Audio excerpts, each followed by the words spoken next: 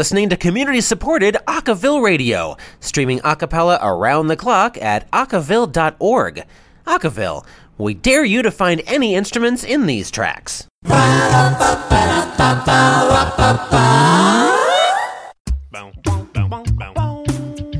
the top of the hour this hour, Home Free is wrapping up their Timeless tour, but only to go right back out on the road for their Christmas tour. This is their third annual Christmas tour. The Christmas tour kicks off on Saturday, November 24th, right after Thanksgiving at Harrah's Resort in Atlantic City, New Jersey. From there, they'll crisscross across the United States and end up in Phoenix, Arizona on Monday, December 31st. For tickets, please go to homefreemusic.com/tour. Tickets are going fast as the show in Wausau, Wisconsin on Saturday, December 22nd is already sold out. While you're on their site, you can download or stream or watch their latest single, Finally Free.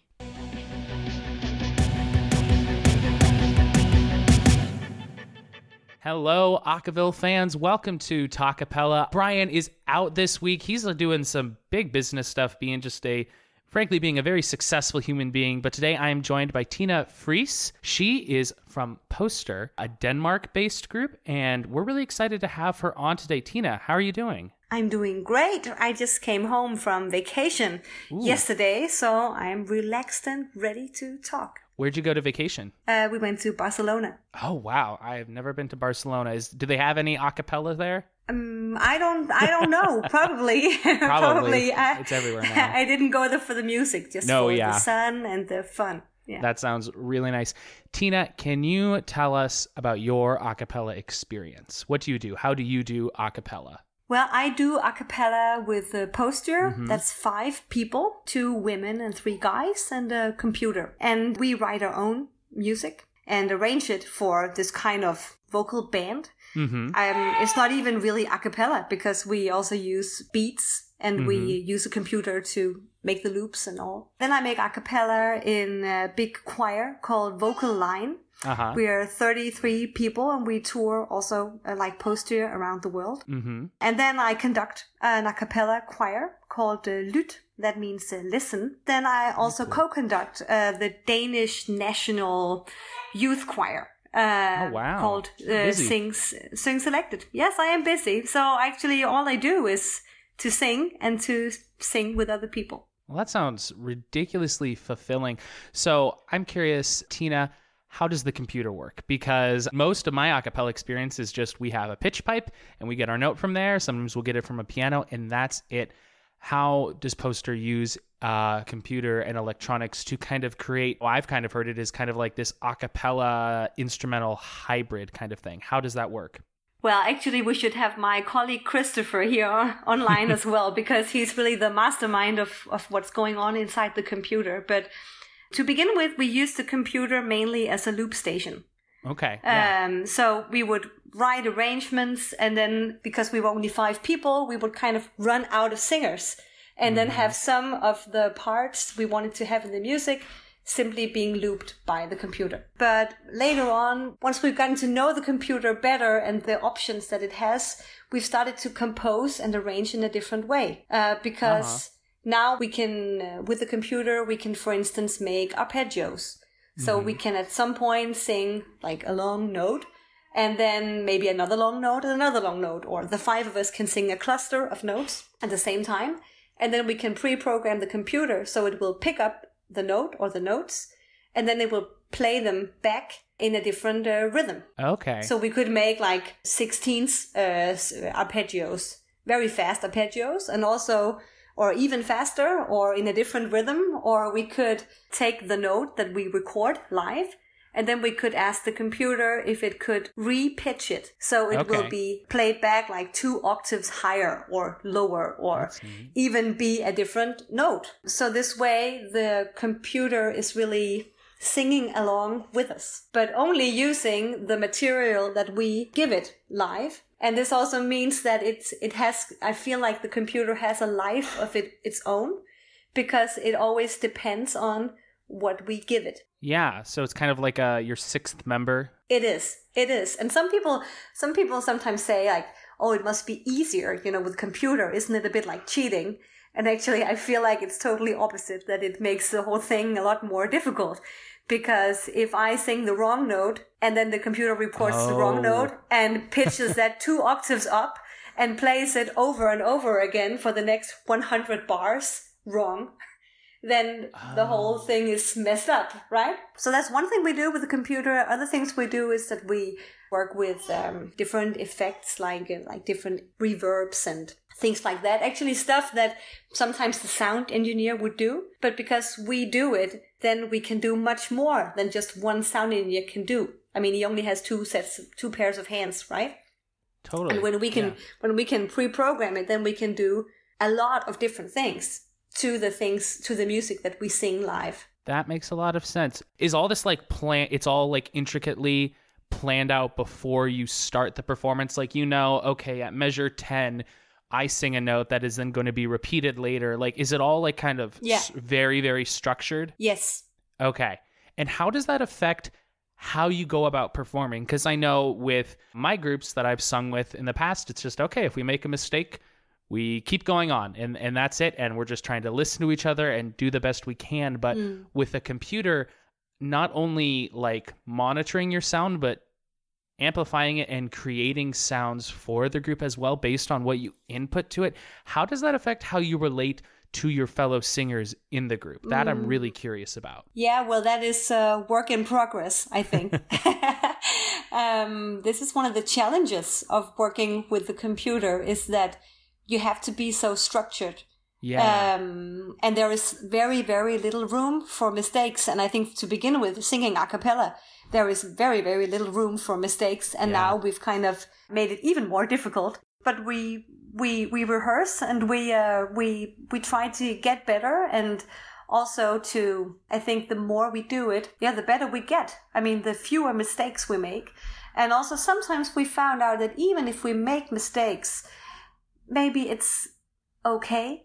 Because it simply makes the whole thing more human.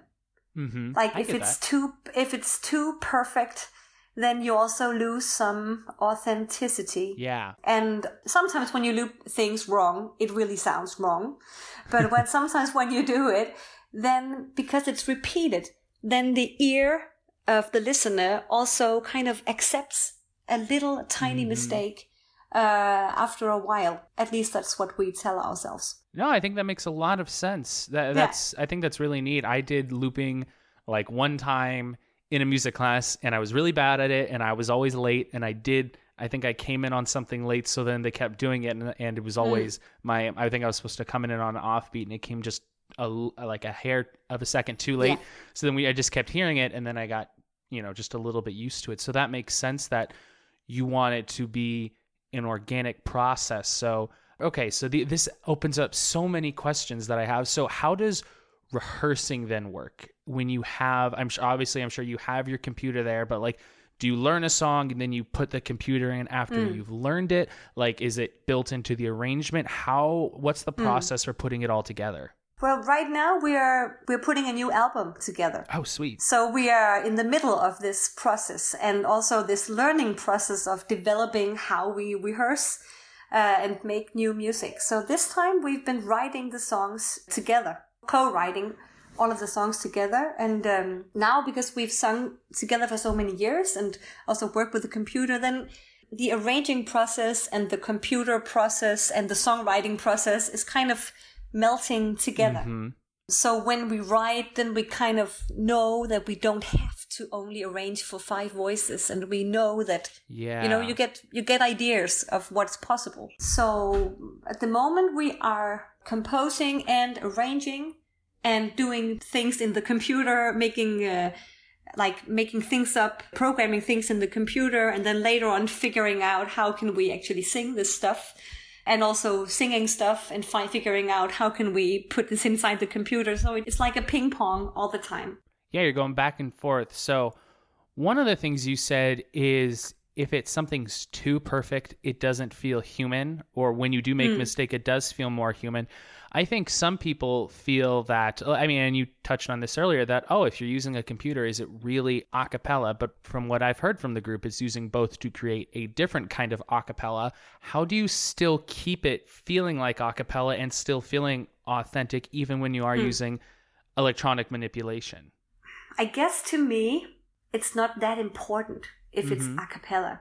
What's important to me is that it's honest music.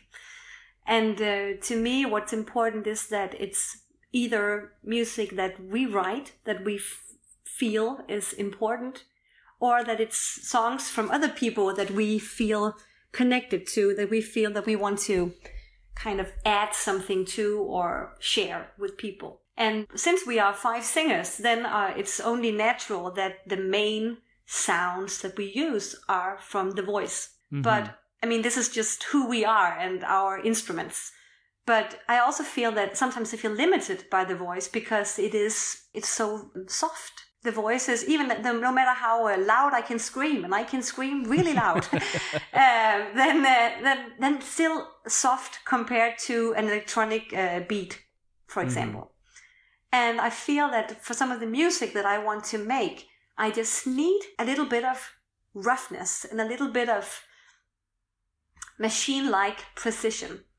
So what we try to do is to make make an instrument out of the voices, that we can record voices, like in the song My Future Self, where we record voices, but then we use the computer to kind of cut up the voice and cut away the beginning of the tone and also the ending of the tones, so that we only have the sound that is like in the middle of the note. Make sense? Yeah.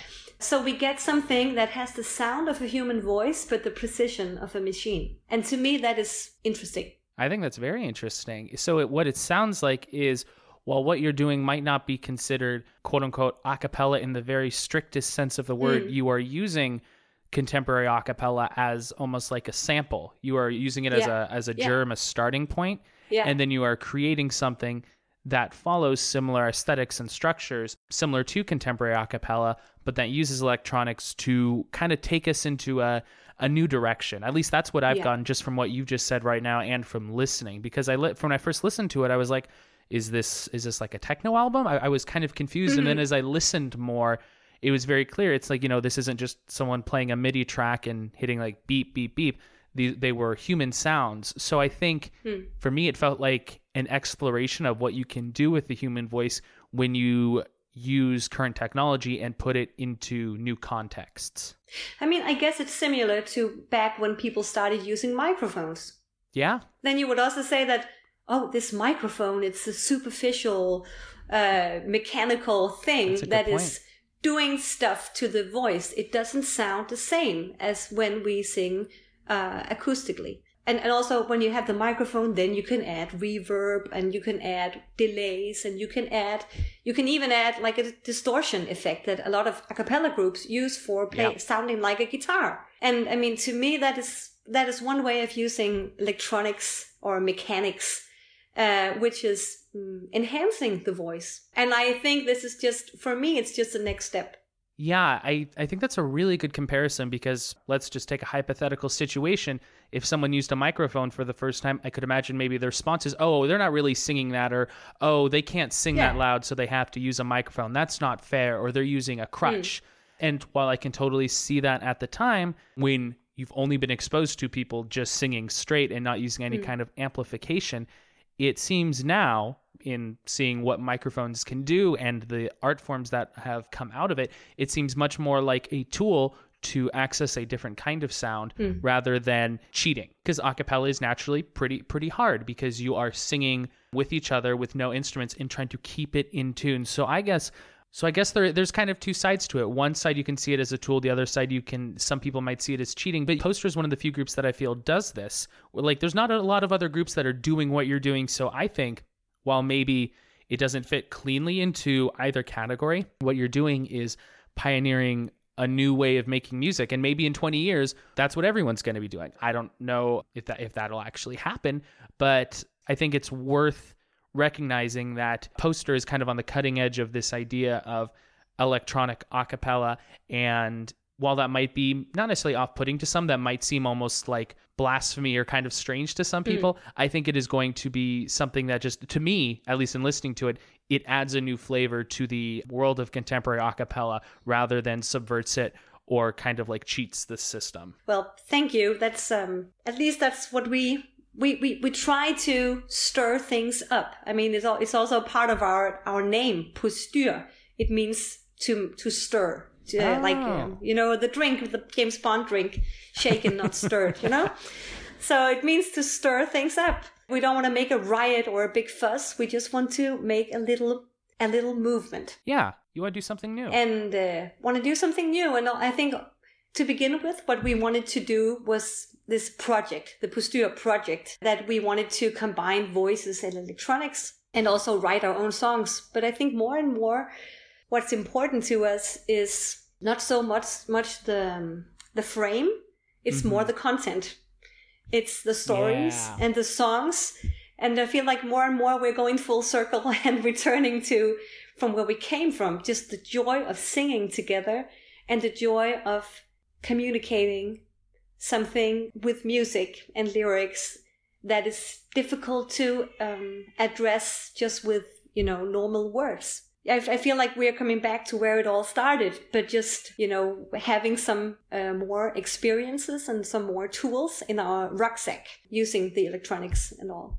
I absolutely agree with that. And I think that kind of philosophy, is super important. I think as long as you're coming at it from that angle, that can only be a good thing. And I think it's also important to look at the context in which in which Poster is making this music. You are doing this, in a studio. You are doing this with the intent of, we recognize we are using electronics to create a new sound. And I think people see electronics in a cappella and they immediately think like, oh my gosh, it's auto-tune. Oh my gosh, it's cheating. Oh my gosh, you can't do that. There's this instinctual reaction and this kind of fear. But it's not like you guys are a group that doesn't sing with any electronics and then you're going into the ICCAs or an a cappella competition and using the electronics to like stay in tune when you can't stay in tune. You know what I mean? It's like you already have a core talent and you're using electronics to go out and pioneer something. And I have issues with auto-tune in certain contexts. I have issues with electronic manipulation if a group went out to the ICCAs and they couldn't stay in tune or they only won because they were using it as a crutch.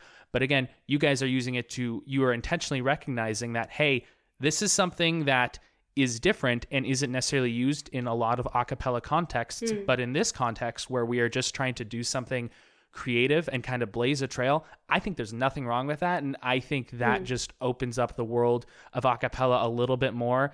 And maybe someone who sings a cappella who likes it but maybe doesn't love it, or maybe someone who's never gotten into it sees what Poster is doing and says, oh, that's the kind of music I want to make. Well, I hope that we can inspire. I mean, I'm inspired by other people all the time, and I think that it's all about sharing. If we can share ideas, then things will grow and develop. And you said something about competition, and I guess one very basic thing about Postyr is that we're not in it for competition, and we're not in it for measuring ourselves with other groups. We are in it for the music. And we're definitely not in it for the money. I mean, then we should have done something else with our education. We're in it for the art.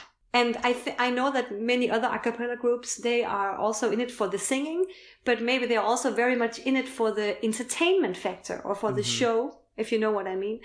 And I think our concerts, and we do a lot of them, are very entertaining. I mean, I can see that people are entertained, but what I mostly can see is that they are curious and touched. In our concerts, I don't know if it's a positive thing, but it's normal that people cry in our concerts. Really? It's normal that people after the show, they come up and say, this song or that song, it touched me, or I know the feeling, or something like that. And this means the world to me. Not that people cry, but that the music matters. And the way we see it is that the music is it's a present that we give. And if people don't like it, well, I guess they can't return it like at Christmas, but they can put it in the closet and tell no one about it, or they can really enjoy it. Yeah, they can just enjoy it or be helped by it. And that's what drives us. I think that's really great because it's very clear the context in which you are making this music is we just want to see what we can do and we want to make art. You guys want to make art and you want to share that with people. And I think that's awesome. And even though it doesn't fit into categories that maybe have been previously defined, like you said, if people are crying at your concerts, maybe this is the kind of music they really want to hear. And just because you posters going out and creating that music and using a cappella as a part of it, I think that's super important. And I think it would be a mistake for people to just go, oh, wait, there's electronics in this. It's not a cappella. Maybe it doesn't fall again into that very strict, narrow definition. And that's okay. There's lots of a cappella that thrives in that narrow definition. And I make music that falls under that. But it is cool when we can look beyond that to see what else there could be. I think, it's similar to vegetarian food. I mean, there's great vegetarian food.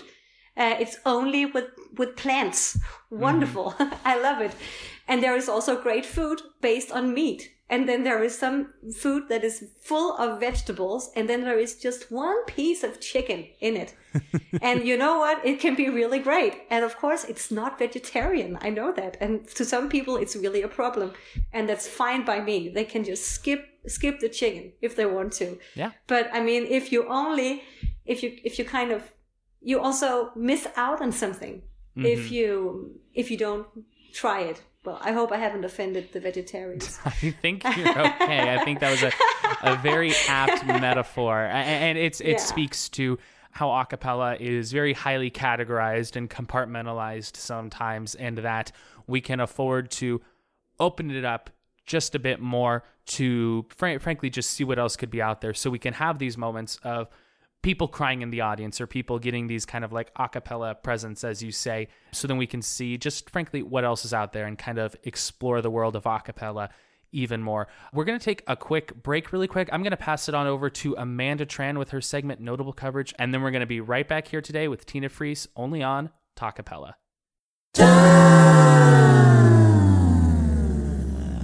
You're listening to community-supported Acaville Radio, streaming a cappella around the clock at acaville.org. Acaville, where people know the hashtag symbol is for more than social media. Hey everyone, and welcome back to Notable Coverage, here only on Talkapella on Acaville Radio. I'm your host, Amanda Tran, and every week I talk about a different song that is heavily covered in the acapella world, whether or not it's good or bad. For some reason, groups just like to do the same songs all the time. And I'm just here to talk about maybe the reasons why, or reasons why I think they do them all the time. We're just here to dig in. We all love acapella. Here we go. This is episode 19, and we are talking about Hallelujah. Hallelujah was originally by Leonard Cohen, and it came out in 1984. It did decently well on pop radio, but it did not become like a thing until 1994, 10 years later, when Jeff Buckley did a cover of it. And that's the version that most people are familiar with. I would like to say that 2001 was the biggest Hallelujah moment because it was featured in the soundtrack of the incredible animated motion picture Shrek. Yes, you heard it right. It was on Shrek, and I feel like it has had another revival. And 17 years later, here we are in 2018, it is back again. Shrek is all over the internet. It's in memes. Smash Mouth had a moment. Smash Mouth still has a moment with All-Star.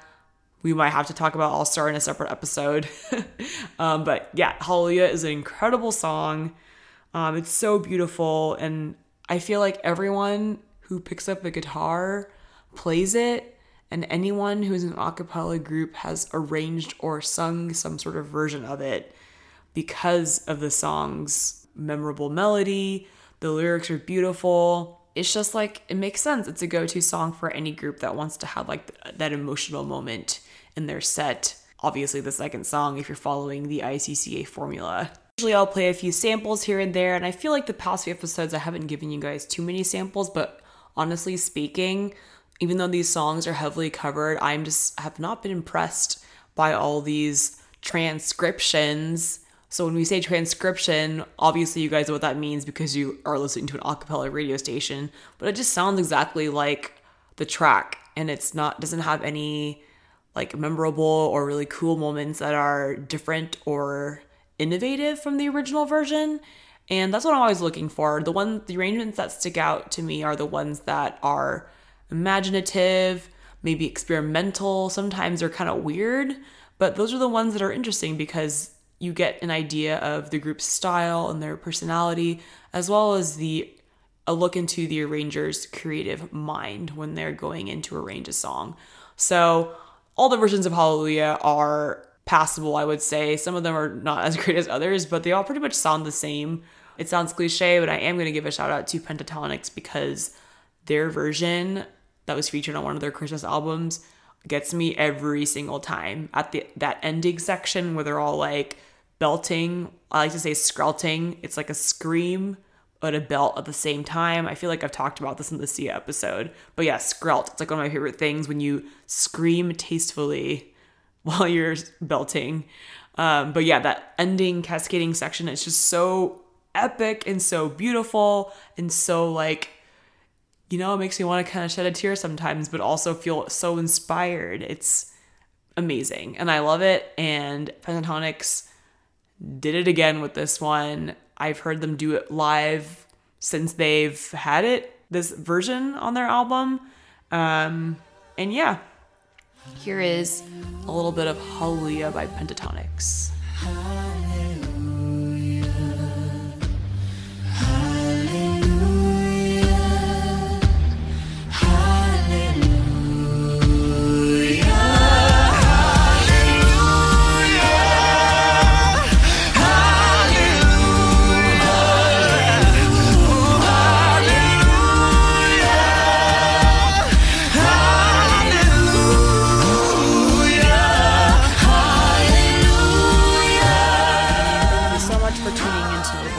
Here on Talkapella on Acapella Radio. Again, I'm your host, Amanda Tran. If you have any questions, comments, requests, songs that I should cover, or just any acapella related or any non-acapella related thing you want to tell me, feel free to reach out. You can find me at Amanda Tran Rocks. That's at Amanda Tran ROCKS on every single social media platform ever, even MySpace. Just kidding, I don't check that. AOL, AIM, whatever. You can find me anywhere on the internet. I look forward to talking to you guys, and I'll see you next time. Bye. You're listening to community-supported Acaville Radio, streaming a cappella around the clock at acaville.org. Acaville, filling your ears with voices since 2013. And welcome back to Talkapella. Hey everybody, this is John Lampus with Tina Fries from Poster on Talkapella today. Now Tina, how do I say poster right? Because it's Postyr. What's the proper pronunciation? In Danish, it's pronounced postyr. Postyr?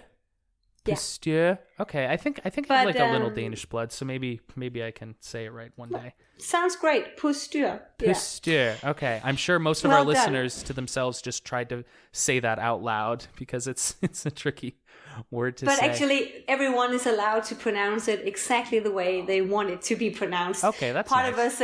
Part of us choosing the name was also that we wanted it to be just a sound, something that was not really, at least for everyone who doesn't speak Danish, it would just be a sound that would make them think about us. You know what I mean? Like yeah. It would be then the Postyr. What is Postyr? It is this vocal group from Denmark. Then in Danish, well, the word has a meaning. It's an old word that means to make, to stir things up.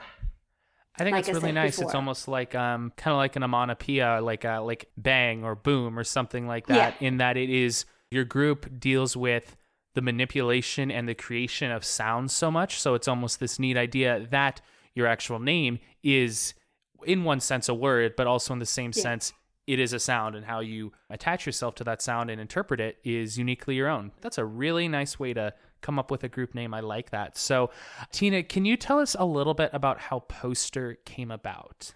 We've been around for about 9 years now. 9 years. And before we started Postyr, the four of us sang in the choir vocal line that I mentioned before. Mm-hmm.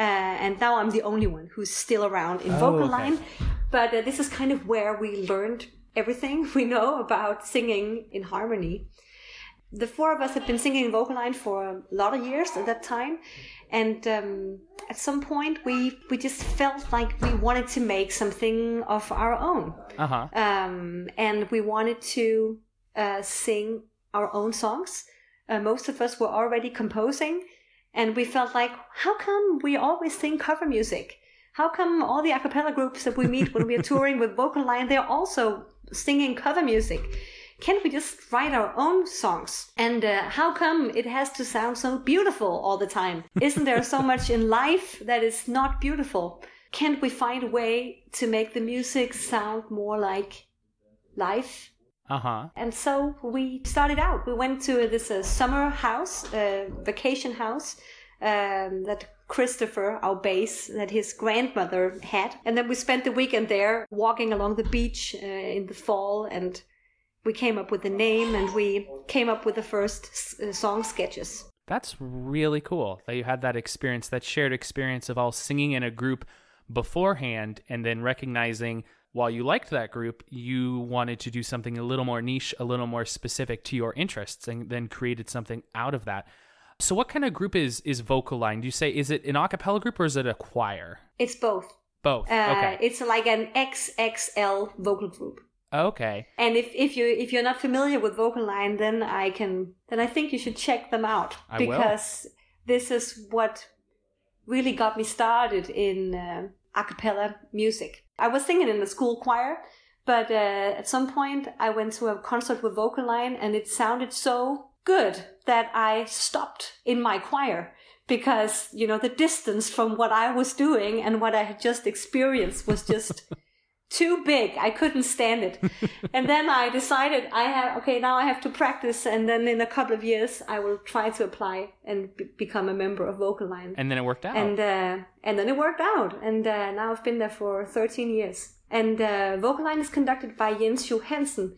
He's a conductor and arranger. Uh-huh. And he arranges for this choir with 33 singers, 5 basses, 6 tenors, altos and second altos, sopranos and second sopranos. Mm-hmm. And we do music, cover music mainly, but also we've been performing with Bob McFerrin on vocabularies. Oh, nice. So doing more like experimental music. We've been performing with the Rolling Stones. We've been touring in Brazil. We've been in Taiwan. We've been everywhere for the last 30 years. Or Jens has been doing this for the last 30 years. He's a big inspiration. That's a very cool legacy. To a lot of other people in Europe. I think he's like the Deke Sharon of Europe, actually. We all want to be the Deke Sharon of our own communities. That's a really cool legacy to be a part of. So I'm curious. One thing my co-host and I talk about a lot is, especially with people who create groups, because I've started 2 groups. My co-host has started like 3, maybe 4. Brian, correct me on that if you're listening. One thing we notice in creating our groups is that we take things from groups we've been in before or groups that we've seen that have been successful and put them into the groups we've created. I followed the groups, the Blanks. They were on the TV show Scrubs. I took some of their arrangements. I took some of kind of just their style and their humor, and I put that into one of the first groups I created. Was there anything from Vocal Line that, since I think you said the 4 of you were all in the group beforehand, was there anything from Vocal Line that kind of helped serve as the foundation for Postyr? Yes, very much. I think one of the basic things about Vocal Line is that Vocal Line is very serious about the music. I think a lot of a cappella is being, at least in Europe, being considered like light music. Okay. And Jens has always picked songs from, like, Leonard Cohen has picked songs from, I don't know, big singers, Peter Gabriel, songs with very strong lyrics, songs by Björk, songs by Tori Amos, singers who are really poetic and who are very emotional. Yeah. And Jens is always putting the lyrics first. he has made a very, very interesting arrangement of Coldplay's Viva la Vida, where he's taken away all the background voices and make it into a chorale, where everyone is almost singing the same rhythm at the same time. I want to listen. And then, you so should cool. listen to that. And he has a lot of interesting ideas. Uh-huh. And this has inspired us a lot, the way he arranges and his approach. So he has really inspired us to that we should take pop music seriously, and also that we should let the lyrics and the stories of the songs put it in the front row. Mm-hmm. I get what you're saying. Taking pop music. I mean, I think you just said it. Taking pop music seriously, because I think with popular music, there is. I mean, in the broad spectrum, I've done a lot of research on popular music versus classical music in the choral classroom, and there are vastly different cultures surrounding both. Popular music is often more rooted in improvisation or people who can't read music, and sometimes that can lead to it being seen as, oh, that's just for fun. And while pop music, I think, does have more, can often have a little bit more surface level enjoyment at the expense of some of the depth of classical music. And you can go back and forth and find examples on both ends of that. Sometimes that kind of like, oh, pop music is just fun, that can unfortunately sometimes lead to people not taking the crafting process as seriously, the rehearsal process. There's a sense of, I don't know, if you're in a big classical choir and you're singing Bach or something, you're going to really work hard on that, the classical, the important stuff. And then when you get to the fun stuff, you might not put your best foot forward, and you might not rehearse it or craft it and kind of fine tune it as much as you can, because it is the quote unquote fun piece. Is that kind of what you're talking about? Yes, and also no, because what I'm also talking about is that there are lots of pop music that are dealing with big emotions and big questions in life, just like the classical music is. There is also pop music that is more about dancing and making out. But there are also a lot of popular music that is about big philosophical and poetic themes in life. And this is what I find interesting. This is the part of the popular music that I find interesting. And what is also interesting about Vocaline and what Jens has done is that he's kind of taking a step away, at least in a lot of his work, from imitating instruments. I think a lot of a cappella groups are trying to mimic the sound of a guitar or the sound of a bass or the sound of a trumpet. And what Jens is doing is that he's trying to make the voice sound like the voice, and finding all the sounds that are special for the voice, that trumpets and guitars can't make. And also what is so special about the voice is that the voice can express lyrics. Yes, and absolutely. what wonders me often when I listen to a cappella groups is that often you only see the lead singer sing lyrics. Then maybe in the chorus there will be some more singers who can sing lyrics. Maybe there will be some call and response somewhere. But why not give more singers lyrics? It's a very, very strong tool, I think, as a singer, that you can also express words. Yeah, absolutely. And I think, I'm a major proponent of popular music and popular music education in choral classrooms, in contemporary music education, classical music education. And I think exposing our singers and our students and our children to all of these kind of facets helps us understand music better as a whole. Something I talk about a lot of times is students can often get confused about what a piece is about when it's a classical piece. Students might not understand what a symphony is about if they don't have the context. And then they just might not ever develop those skills of analyzing a piece of music and understanding not only its culture, but what it's actually trying to say. So you start them out with something like, I don't know, Bob Dylan's Like a Rolling Stone, and you say, listen to these lyrics and understand what's happening in the music that's reinforcing what he's saying. And then you start to build a bridge to, they understand the lyrics, then they understand how the music is enforcing that, and then they can start to understand all music better, because you start them out with music that is, at least at the beginning, immediately more accessible. And I think popular music plays an invaluable part with this. And then I think the other thing you said about your director trying to just kind of subvert standard a cappella almost tropes of imitating instruments and trying to kind of get more to using the human voice as many people, you know, as a voice rather than as an imitator. I think that's just another thing that by trying to figure that out and by trying to do that purposefully in his arrangements and his pieces, that is another tool that we have in the world of contemporary a cappella. That's one more way of, as me and my co-hosts like to say, that's one more way of doing a cappella. And it's similar to Poster in that while maybe it's not always like at the very forefront, by just kind of exploring what happens if we put like this limitation and don't try and imitate anything, how is that going to affect our compositions? How's that going to affect our arrangements? You're going to find things that stick out, and you're going to discover new things about a cappella that will only broaden the field and potentially bring more in and strengthen the art form as a whole. Amen. Sweet. All right, everybody, we're going to take one more quick break. I'm going to pass it on over to Erin McCullough, our correspondent in the UK, talking all about UK a cappella. And then we're going to be right back here on Talkapella with Tina Fries. You're listening to community-supported Acaville Radio, streaming a cappella around the clock at acaville.org. Acaville, where people know the hashtag symbol is for more than social media.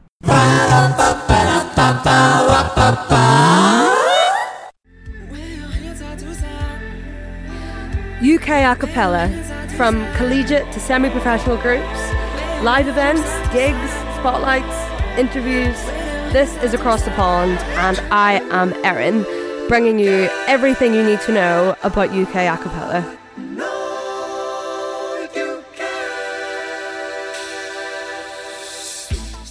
This week on Across the Pond is going to be slightly different. So everything in the UK starts slightly later. So we've basically all just started having rehearsals. We've just got all of our newbies. Nothing's really happening. It's super quiet at the minute. A couple weeks ago, I shared my concerns about coming up with goals and intent and motivation for the year. This week is going to be somewhat along the same lines, but it's more sort of what I've learnt from being a music director and being the manager of the group. And it's something that I think is really key to starting on a good foot and having all of the members of your group on the same page, which is setting expectations. I think this is absolutely key to having a great year and achieving all of the goals that you want to achieve. It's not really about the outcome, so it's not the expectation that we want to do 10 gigs or we want to do this competition and we want to win this award. It's not about that, but it's expectations for the members of the group to uphold, to know that this is what we expect from you and this is what you should expect from your committee, or I think it's called the executive board in US a cappella, I think. It basically just means that everyone's on the same page when we begin the year, and will hopefully potentially minimise any conflict or any issues there are in the group, because everyone is going to be upheld to the same expectations. So for me, in my head, I sort of split this into two main routes, which would be the administrative side and the music side. So expectations in terms of the administrative side, what we like to do and what I think works extremely well is before the year starts, try have as many dates in the diary as possible. Even if they're not confirmed, if you say, okay, we want to record a music video next spring. That might seem like a while away, considering it's, it might be September or October when you're putting that out there. But if you say, okay, you need to make sure that you're free for these 2 weekends that we might be recording a music video, that means that if people say, well, they come to you in February and say, I have to be at my girlfriend's birthday party is next weekend, I can't do it. It's like, you knew about this and that's just the way it is.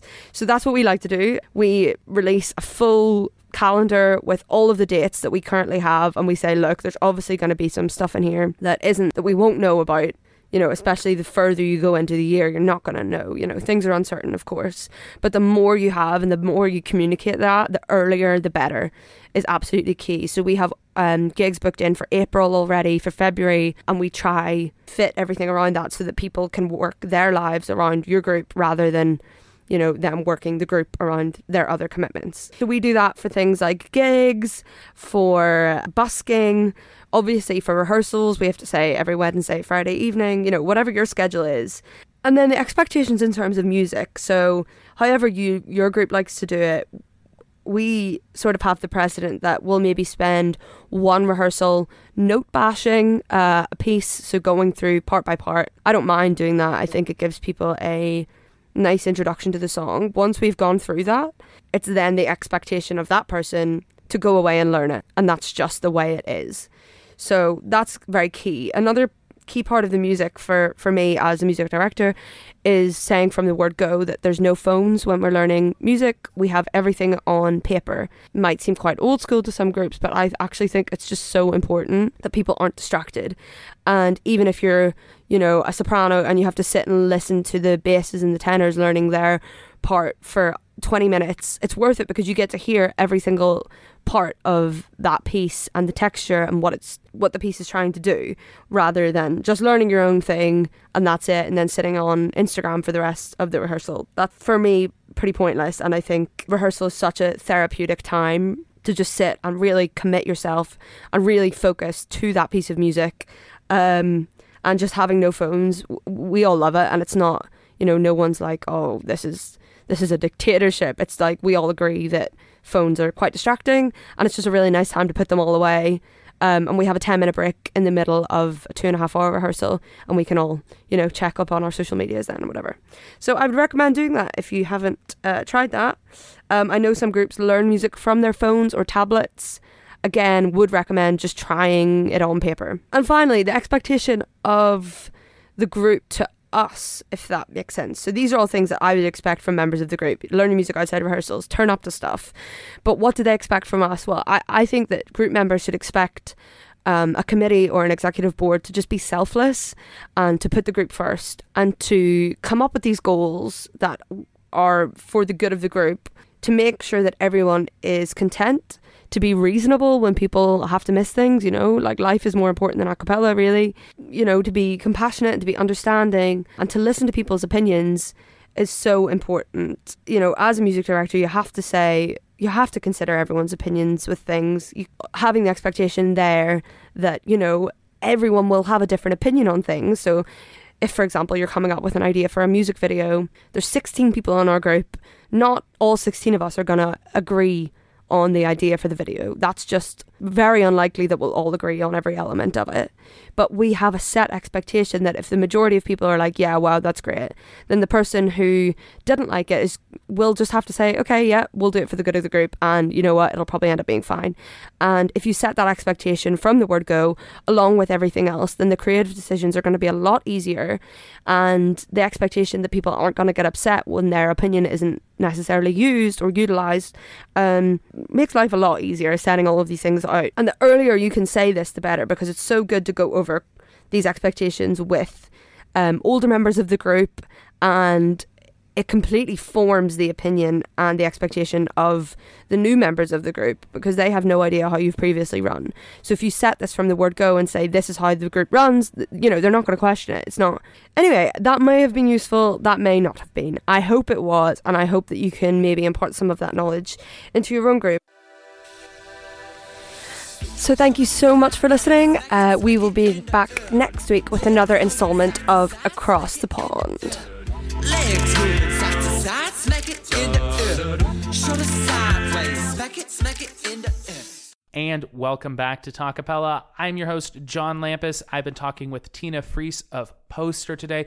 We've talked a lot about a lot of stuff, talking about electronic manipulation in a cappella, pioneering new technologies to expand the world of contemporary a cappella, what it means for the human voice to just be the human voice, how you manage popular music in a contemporary a cappella scene. So much today, and it's been so cool, not only just hearing Tina talk all about this stuff, but just having kind of a discussion about, you know, Tina say something and I'll say something about what a cappella is like in Europe, and then I'm talking about my experiences here in America, and I think it's really cool to see the contrasts in our experience today, and that's been super valuable for me. So Tina, thank you so much for coming on the show today to just kind of broaden my worldview, not only of a cappella, but music making as a whole. I really appreciate it. So one thing we always ask our guests is, what is their biggest piece of advice they want to give to any part of the a cappella world? Some people address everyone in a cappella. Some people just say something for directors or just for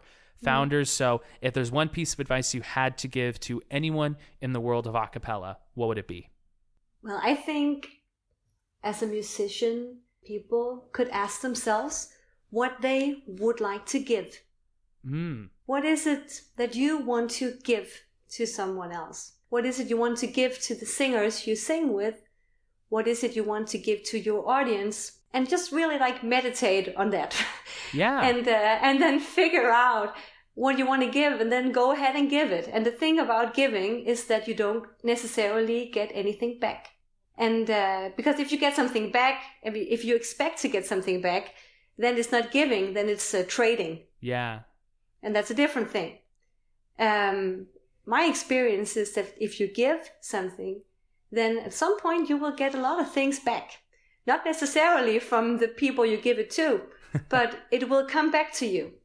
Something good will come back to you. And I think if this is the driving force in how you pick songs and how you sing together and how you create things, then I think you are doing good. I think that is a beautiful sentiment that we could all afford to think about more and figure out how we relate to it, because what we're doing is performing. We're not just getting up a lot. We're not getting into a room by ourselves and just singing alone. We're singing with people and we're singing for other people. So I think that's a beautiful sentiment that all groups, whether you're a professional group like Poster or you are a high school after school group, what are you trying to give and who are you doing this for? I think that's beautiful. Thank you so much, Tina. And thank you so much for coming on the show today. It was great to have you on Talkapella. Thank you for having me. Absolutely.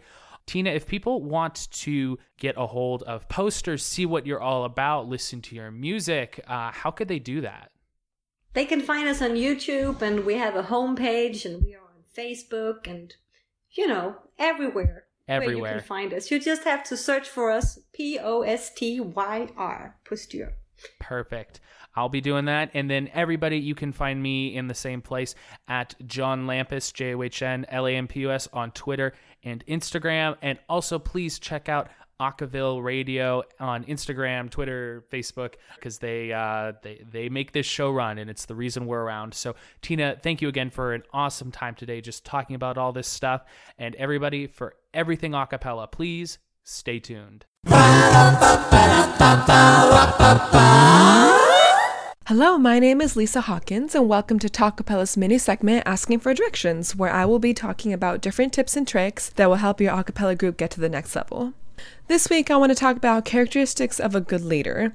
And these can be applied to any sort of leadership position regardless of a cappella, but I think this is particularly important in this setting because I assume that most of you are either in collegiate groups or in some sort of self-run a cappella group, and all of these tips I'm going to mention can also be applied to any leadership position within the group, but I'm gearing it a little bit towards music directors because they're the ones that are a little bit more frequently in authority and the ones giving constructive criticism, directions, and feedback on a more regular basis. Because being a leader among your peers when you're kind of in charge for a brief period of time during the day can be difficult because you need things to get done, but they're still your friends and you still want them to like you, and it can be a fine line. So here are some characteristics that are important to be a successful leader in that sort of environment. Number 1, responsibility.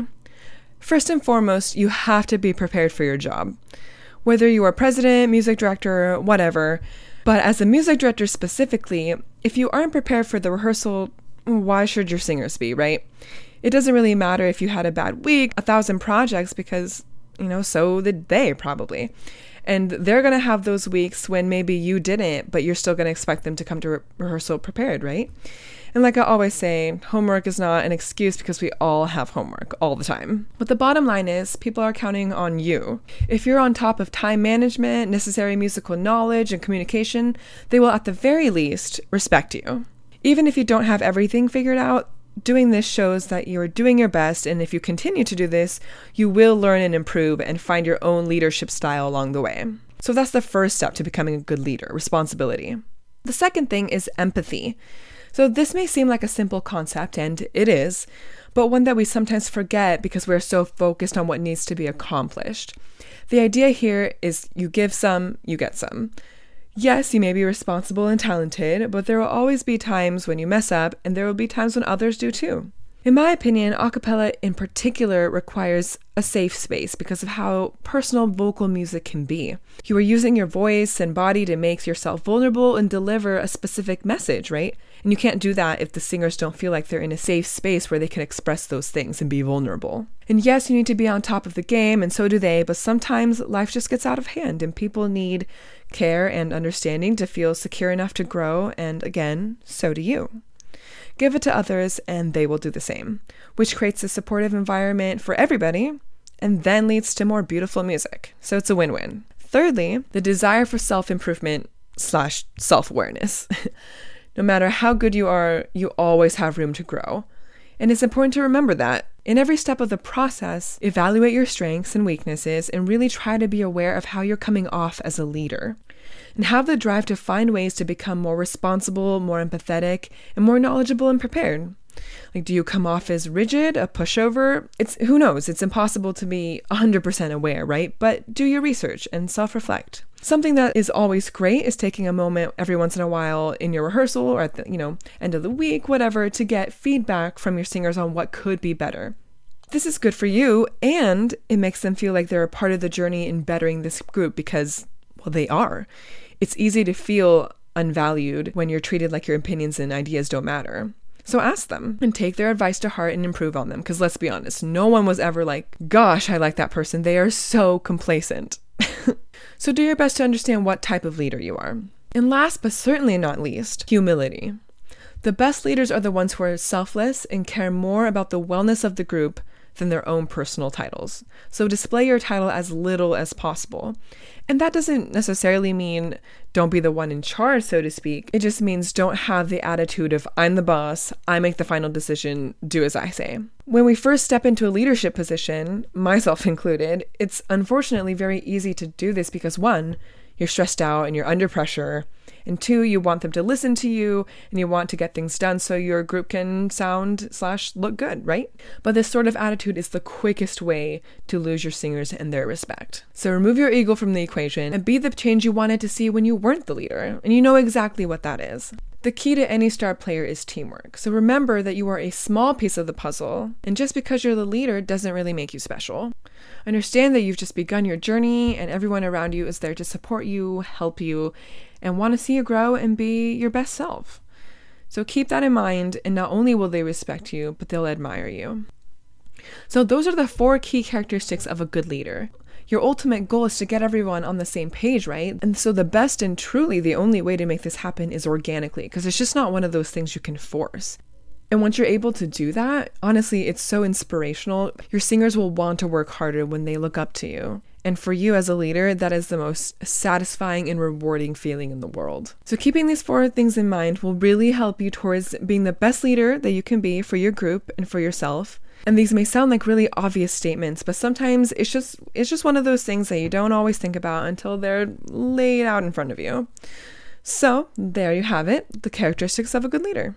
Thanks for tuning in. If you have any specific questions, I would love to hear them. You can post them on any of Acaville's social media sites, or you can reach out to me personally. Again, my name is Lisa Hawkins, and thanks for joining me on this week's mini segment of Asking for Directions.